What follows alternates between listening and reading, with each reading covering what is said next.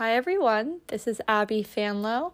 I'm a PhD candidate in political science at Stanford University, focusing on international relations.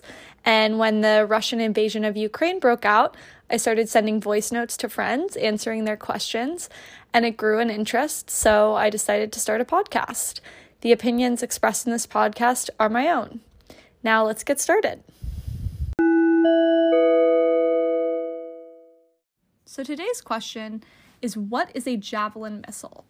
And if you've been following news coverage of the conflict in Ukraine, you might have heard people mention the fact that Western countries are sending javelin and Stinger missiles into Ukraine.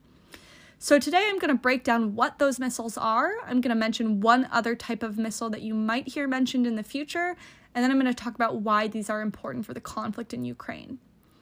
So a javelin missile is a British-made portable surface-to-air anti-tank missile. So to break that down, it essentially means it's made by a British weapons manufacturer. It is easily portable, so infantry troops can transport it relatively easily. It is surface-to-air, so it goes fired from the ground and it goes through the air to hit its target, and they are targeted at tanks, so they are intended to take out tanks.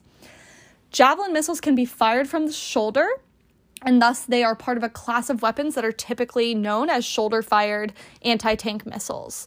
And again, Western countries are sending these javelin missiles to Ukraine.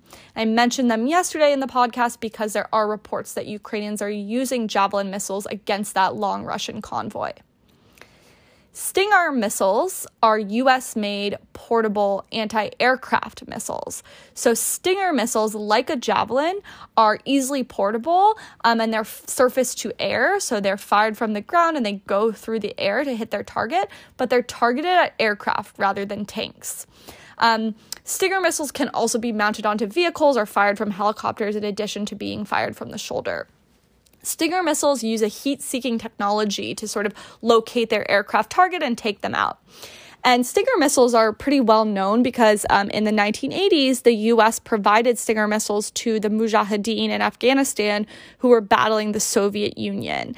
And if you've watched Charlie Wilson's War, they document sort of the efforts by this congressman to get these weapons to the Mujahideen. And you can see videos in that movie of the Mujahideen using Stinger missiles to take out Soviet planes. You may also hear people in the future mentioning Strela or Igla missiles. And these are also surface-to-air missiles, but these are Soviet-made.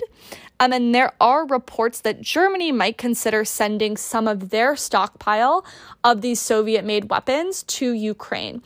So as I mentioned yesterday in the podcast, it is useful to send Ukraine Soviet-made weapons because those are the kinds of weapons that their military is typically familiar with. Ukraine was part of the Soviet Union.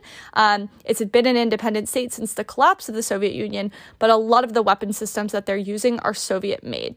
However, it's unclear if Germany is going to send Strela or Igla missiles to Ukraine because it's really unclear if they're actually still operational, given they belong to the East German army and first entered operation many decades ago.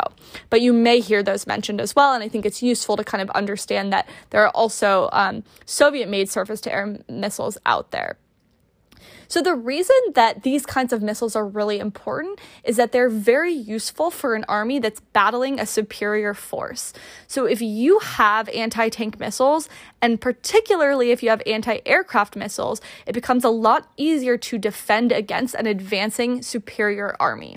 So again, as I mentioned in the case of the Mujahideen who were battling the Soviets in the 80s, being able to use those Stinger missiles and take out Soviet aircraft not only really helped impose a lot of costs on the Soviet forces, but it was also sort of a victory in terms of like visuals for the Mujahideen, where they could show that they were this weaker force, but they were able to shoot Soviet planes out of the sky.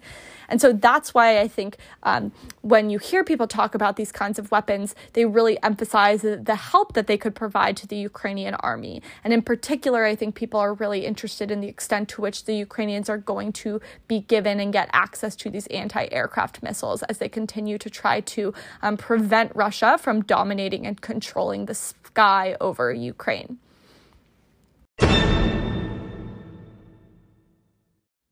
Thanks so much for listening, and remember to send me your questions so I can answer them in a later episode.